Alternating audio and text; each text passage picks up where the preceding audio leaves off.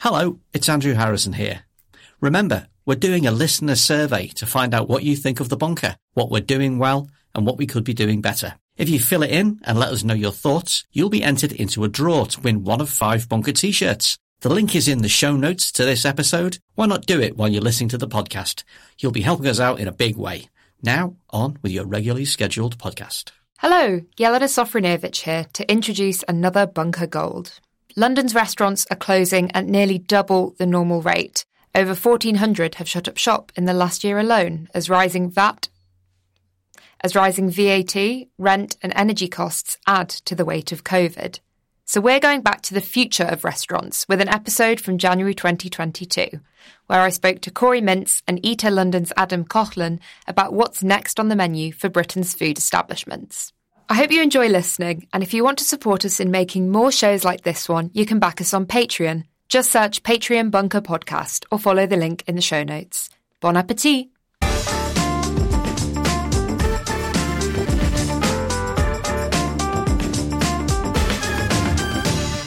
Hello and welcome back to the Bunker Daily. I'm Jelena Sofronijevic. Despite Dishy Rishi's best intentions, restaurant culture has been hit hard by the pandemic. Lockdowns and cancelled reservations, social distancing and staff absences have shaken a toxic cocktail for many businesses, one garnished with post-Brexit labour and supply chain shortages. With 10% of UK restaurants closing their kitchens for good, it's an issue that clearly won't go away anytime soon. So has our relationship with restaurants changed forever? And what's next on the menu? To chew on all of this, I'm excited to be joined by 2 special guests. Corey Mintz is a freelance food reporter and the author of The Next Supper, The End of Restaurants as We Knew Them and What Comes After. And Adam Coughlan is the editor of Eater London. Hello, both. Hi, Jelena. Hello. Now, we know that COVID has impacted restaurants as businesses, but how has it redefined our relationship with restaurants? Is this really the end of the all-you-can-eat buffet? Adam, do you want to start? That's a very good question. I think what's interesting about, if we go back to sort of March 2020 and some of the kind of predictions that then kind of evolved through the spring and summer of 2020 and then started to play out towards the end of that year and then throughout last year, is I think that the restaurants that were most successful were the restaurants that basically inserted themselves into people's daily lives when they couldn't function as a restaurant as we knew it before March 2020. So whether that was providing the ingredients for the banana bread that everybody was making suddenly, or creating eventually a meal kit that someone might cook for a special occasion at home, these were all ways in which restaurants sort of became like integral parts of their community and served their existing customer base and expanded and grew their sort of network of customers. I hope that the pandemic means that business as usual, as it was pre-2020, cannot continue because it wasn't sustainable for restaurants and it wasn't sustainable for their employees. For restaurants, they were being told already for several years to prepare themselves for the disruption from the third-party delivery services, which were taking these, the exorbitant commission rates, and that all restaurants needed to prepare themselves for the idea that the majority of their revenue was going to be off-premises sales, and suddenly they had to figure that out, not within years, but within days of March 15th. And at the same time, it was a horribly inequitable system for workers in ways that I can't speak to the UK, but certainly in Canada, the US, there was a huge labor shortage and challenge to find experienced, willing professionals in the kitchen for many years before 2020. And we always need to point out when we're talking about the exorbitant commissions, to top it all off, the majority of these companies themselves are unprofitable. So to be operating at a loss of tens or hundreds of $1 millions while siphoning profits from the industry you are supposedly trying to help, their model itself is not only not sustainable, but it doesn't make any sense to anyone other than the investors who keep funneling money into it in hopes of being, the last Amazon, Facebook, whatever, tech giant duopoly standing. COVID merely hastened and exacerbated the variety of problems that were lurking below the surface. So I think you phrased it as the buffet closed. I hope the buffet is closed in aid of some better, more equitable future for everyone involved. COVID has seen hospitality workers in the UK rebranded as essential workers. Do you think that the pandemic has given us a new respect for people who work in the food industry? And I suppose more philosophically, do you think it's made us reconsider when and why we go out to eat? It has to. I mean, purely on an anecdotal level, the majority of conversations I have with people now, I meet people is on the playground when my daughter's playing. And pre-pandemic, when I was developing the book and working with an editor, he had never heard of a ghost kitchen, and I had written so many articles about labor and the third-party delivery companies, and there was always a healthy skepticism with which they were met, because a lot of these conversations seemed sort of like conspiracy theories. And when I meet people now and I tell them what I'm working on, they say, yeah, I've heard about that. The conversation seems to have bubbled up, because how can you avoid it? How the cooks are treated, how servers are treated, how people in grocery stores are treated. It just became such a major talking point. The challenge at this moment is sort of converting that awareness into compassion, and converting that compassion or anger maybe into some type of actual movement. I mean, we've seen wages go up in hospitality and retail, not that much, not maybe with the cost of inflation, but there's more opportunity for them to sort of push for, I think, actual better working conditions all around by leveraging the public's awareness. It's interesting that during the pandemic, one thing I really noticed as the editor of a restaurant website, particularly in 2020, was just how much restaurants and the word hospitality was part of the main news cycle every single day. Second, perhaps only to the NHS. Everyone was interested in what was happening to restaurants and pubs and the wider hospitality industry. But there's a disconnect between what they're called and the fact that they're classified as essential and by definition, they're important, and how much they're paid. And so I think, to Corey's point, it's there needs to now be a movement where, the real terms, the wages and conditions for these essential workers is in line with how important they, prove themselves to be throughout the pandemic. Now let's look back a bit. There was an excellent Christmas special in The Economist on the rise of the restaurant in the 20th century. And it said that dining out used to be seen as the cheapest way to eat, with takeaway establishments targeted at those who couldn't afford the wood or kitchen supplies necessary to cook at home. So when and why did restaurants and eating out become seen as an indulgence in the UK? I don't know a specific reason, but I would sort of hazard that it's because of, what happened with the idea of French Nouvelle Cuisine and the whole sort of concept of fine dining. Since 2008 and the recession, dining out became, I would say, comparatively at least, more accessible to a lot more people, partly because it became cheaper. But it had slowly started to become more expensive again, and that's because of a number of different things, such as labour costs, business rates. Costs massively increased, and, eventually that's going to affect the prices on the menu. I experienced some of that, particularly that change that happened around 2008, because I was a restaurant critic at the time. I sat in empty dining rooms in fancy restaurants and then watched as the chefs of those places realized they needed to make a career change and suddenly made their type of cuisine accessible to a much wider audience. And I think the public got hooked on that idea of sort of luxury at a bargain price, because they had done away with white tablecloths and all the things that go along with fine dining. But yes, absolutely, the price continued to rise in subsequent years, but it also coincided with the overall more long-term trend. As you said, that the 20th century was the century of the restaurant. In mid-century America, in the post-war years, people spent about a quarter of their food budget on dining out. And that just kept rising over the years until it nearly equalized in the early 2000s. And then just about, I think it was 2016, 2017, for the first time ever, food away from home spending, that's what economists call it, started to exceed food at home spending, which means the grocery store.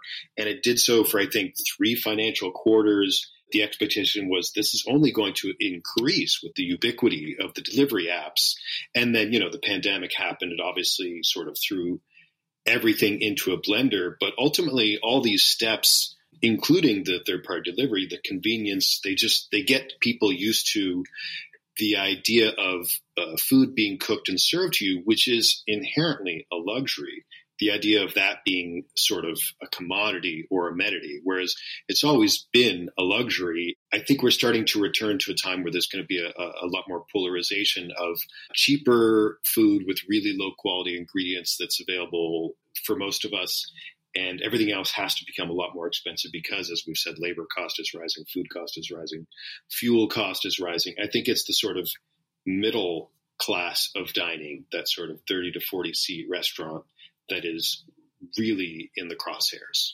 I noticed that in 1930s America, a restaurant meal cost 25% more than an equivalent meal at home. But by 2014, that gap had risen to 280%. So, Corey, who is eating out today? And do you think that takeaways are, as we've said, more democratic? I mean, I think in the last 5 or 6 years, I've seen an expanse of what is being served and a bigger embrace of a wider culinary diversity. That seems more democratic, but it was still under the thumb of the sort of really oppressive workplace expectations that keep the cost of everything low. You know, the foundational infrastructure, the sort of original sin of dining in America is the tipping system. You know, the idea that part of the cost of your meal is hidden. You know, it's basically standard to tip 20% on top of a meal. So a fifth of the cost of your meal is hidden. And every time I ask somebody in England, I get a slightly different answer, but I'm led to believe there's a fairly standard 12.5% service fee and that tips are sort of sporadic. 12.5%, I would say, in London is standard. In some of the more higher end places in the West End, tasting menu kind of venues, that, you know, there are occasionally places that are like 20%. There were a number of restaurants, and it actually looked like it was going to pick up a head of steam and be picked up by more and more operators at one point in 2020, where like people were announcing when they reopened that they were going to ditch service charge altogether in order to be more open about the cost of things, to basically advertise that they were paying their staff properly. It's going to take a real mindset shift for the consumer, who has to get used to the higher menu prices. Yeah. It looked like people were going to start having that conversation. Like, if you want to go to a good restaurant, it's going to cost you a lot of money, or more money than you might have been used to paying. The conversation hasn't kind of been picked up in a way that it might have looked in the summer of 2020.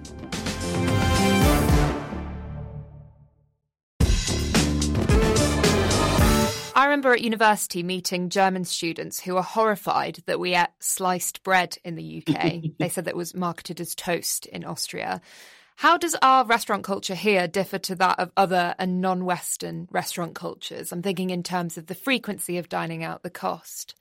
It's interesting that you mentioned the Germans and the Northern Europeans. I mean, I certainly know that the French and the Italians have a fairly low view of British food and the idea of going out to eat in England or the UK. My remit is principally London, and London is not like the rest of the UK. And the dining scene in London is, I would say, close, if not world class. That is largely because of restaurants that aren't British. There are hundreds of different cuisines that are available to eat in London and that are excellent. The point about frequency and dining out is a really interesting one, and I think one that was definitely exposed by the pandemic in the way that so many things were exposed by the pandemic in the restaurant industry.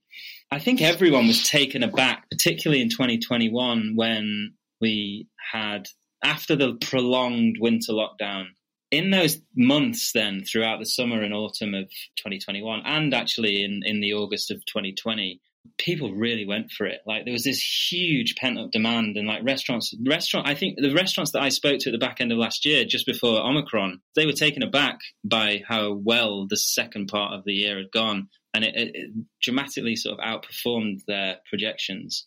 So I think a lot of people had, in this country are eating out a lot more than they used to, and it's a pursuit of definitely the middle class and the young mobile professionals. It's something that people spend their money on, and I think they really missed spending their money on restaurants and eating out during those lockdowns. And it's one of the reasons why the restaurants that were selling wine via retail and doing meal kits did so well and stayed afloat, because that disposable income that sort of part of society was so used to carried on spending it in different ways. Deloitte recently surveyed 1,000 consumers for their 2022 Restaurant of the Future report, and they found that consumers want, above all, three things: convenience, digital, and safety. What does that practically look like in restaurants? Are we talking about conveyor belts and drive-in everywhere?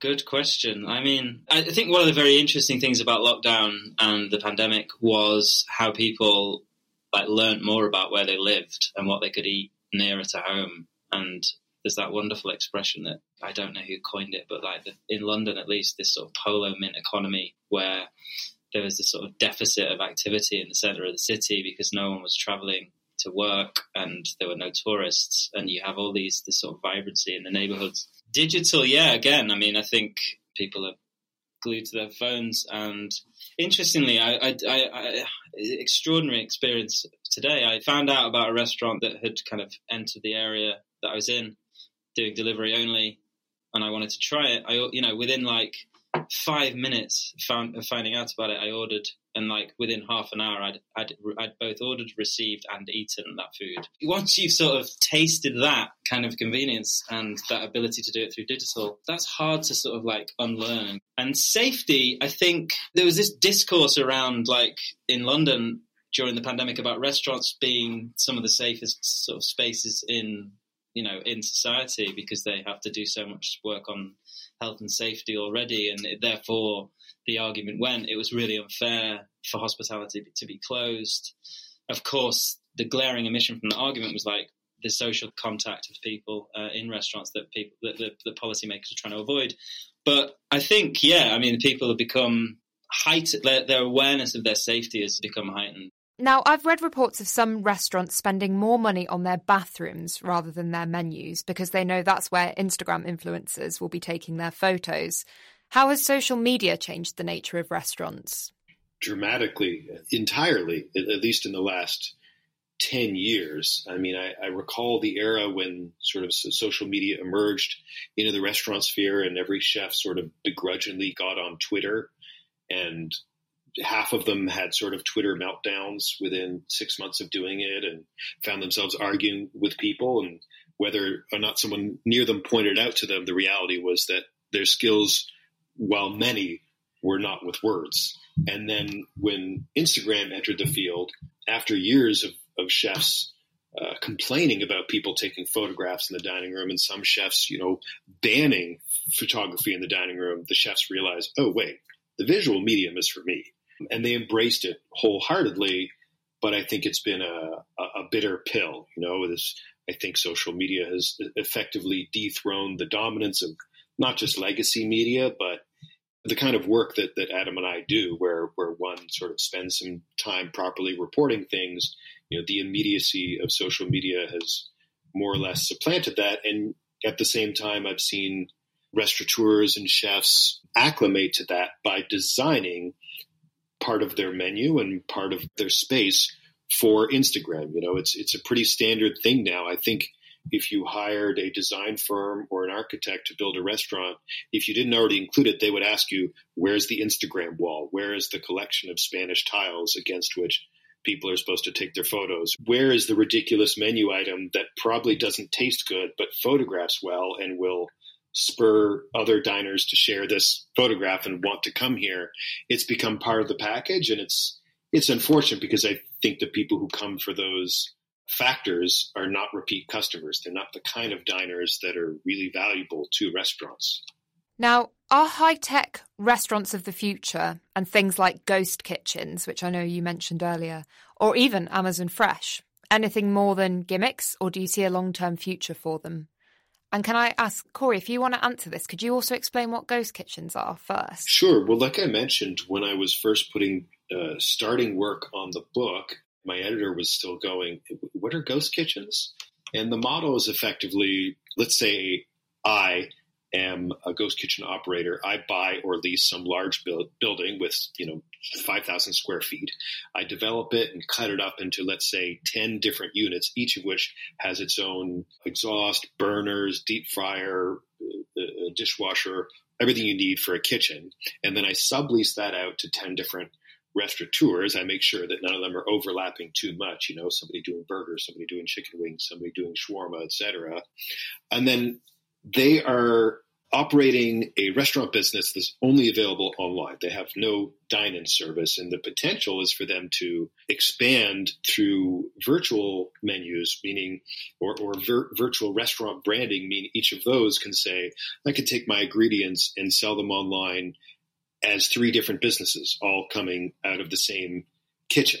When I've spoken with ghost kitchen operators, the news seems to be there's a lot of potential for restaurateurs who are already successful and who already have multiple units of a restaurant brand. You know, the people I spoke with had 4 or 5 restaurants in San Francisco or Manhattan, and for them to open a 6th location would cost them $1 million, you know, for the build out.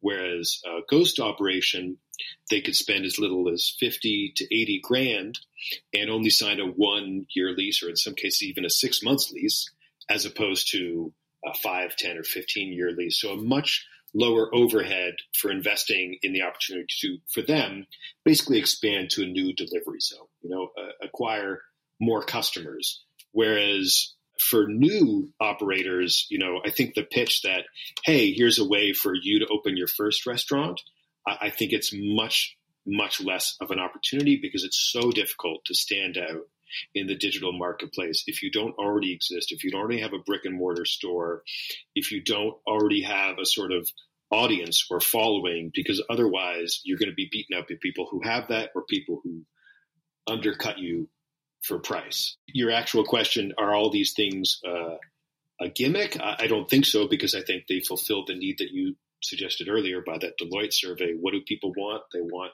convenience.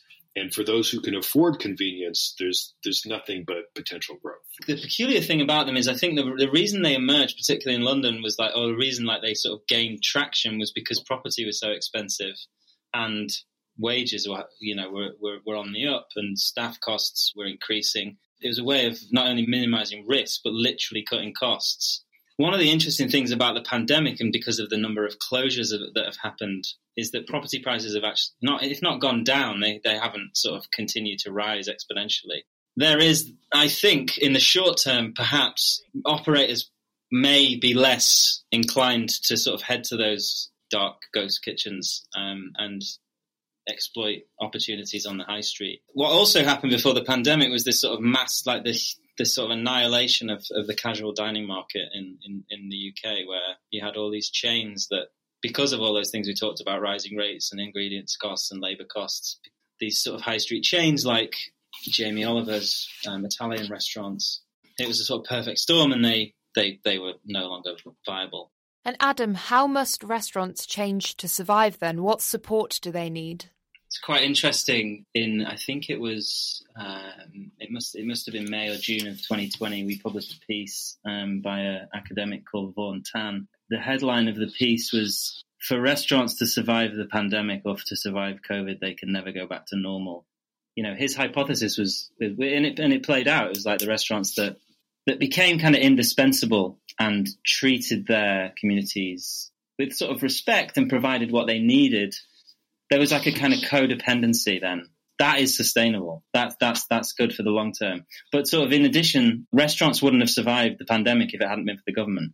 And like furlough and the grants, the various grant schemes, the government sort of protected to a certain extent restaurant tenants from eviction, but it still hasn't been fully resolved. So there's still debts owed. But $6,000, the interruption that Omicron brought over Christmas was, you know, chicken feed, and they're gonna need more than that, particularly now that Brexit and staffing and ingredients are gonna go through the roof in the latter part of this year. I mean, it's sort of one crisis on top of another, really.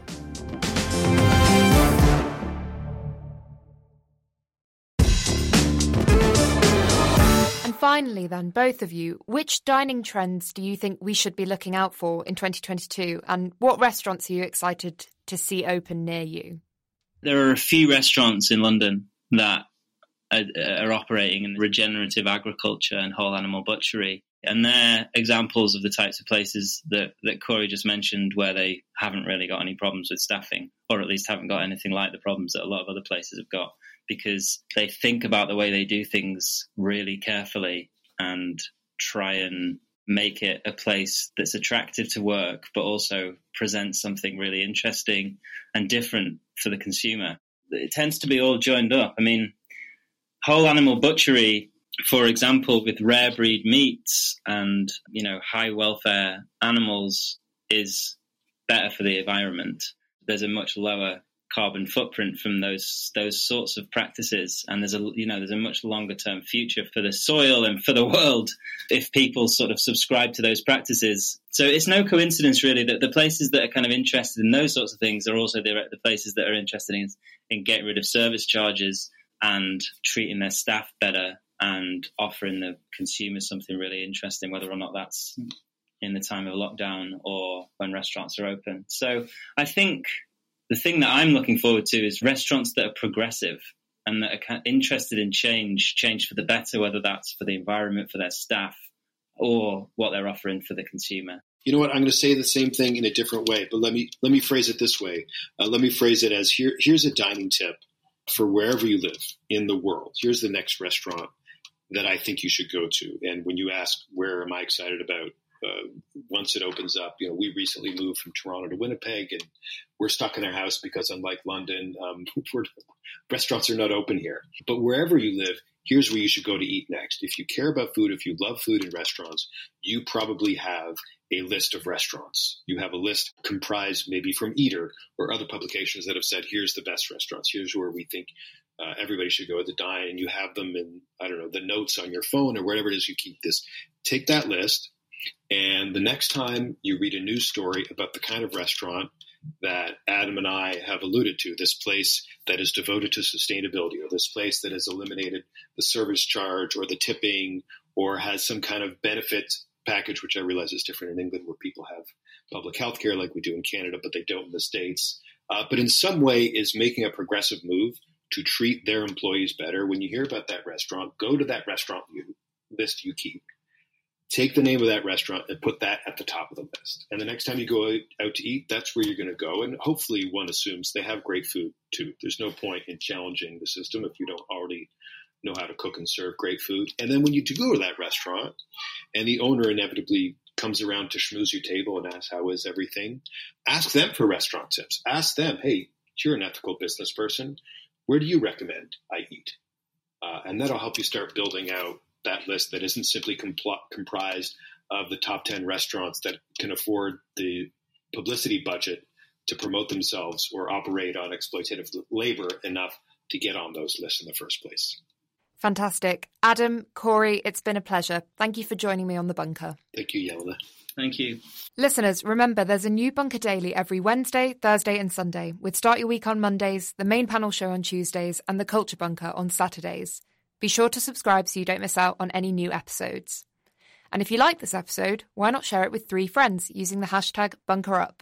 You can also back The Bunker on the crowdfunding platform Patreon. Just see our Twitter or Facebook or search Patreon Bunker Podcast.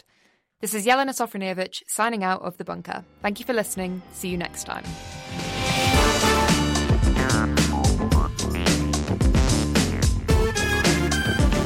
The Bunker Daily was produced and presented by Jelena Sofronijevic. The group editor was Andrew Harrison.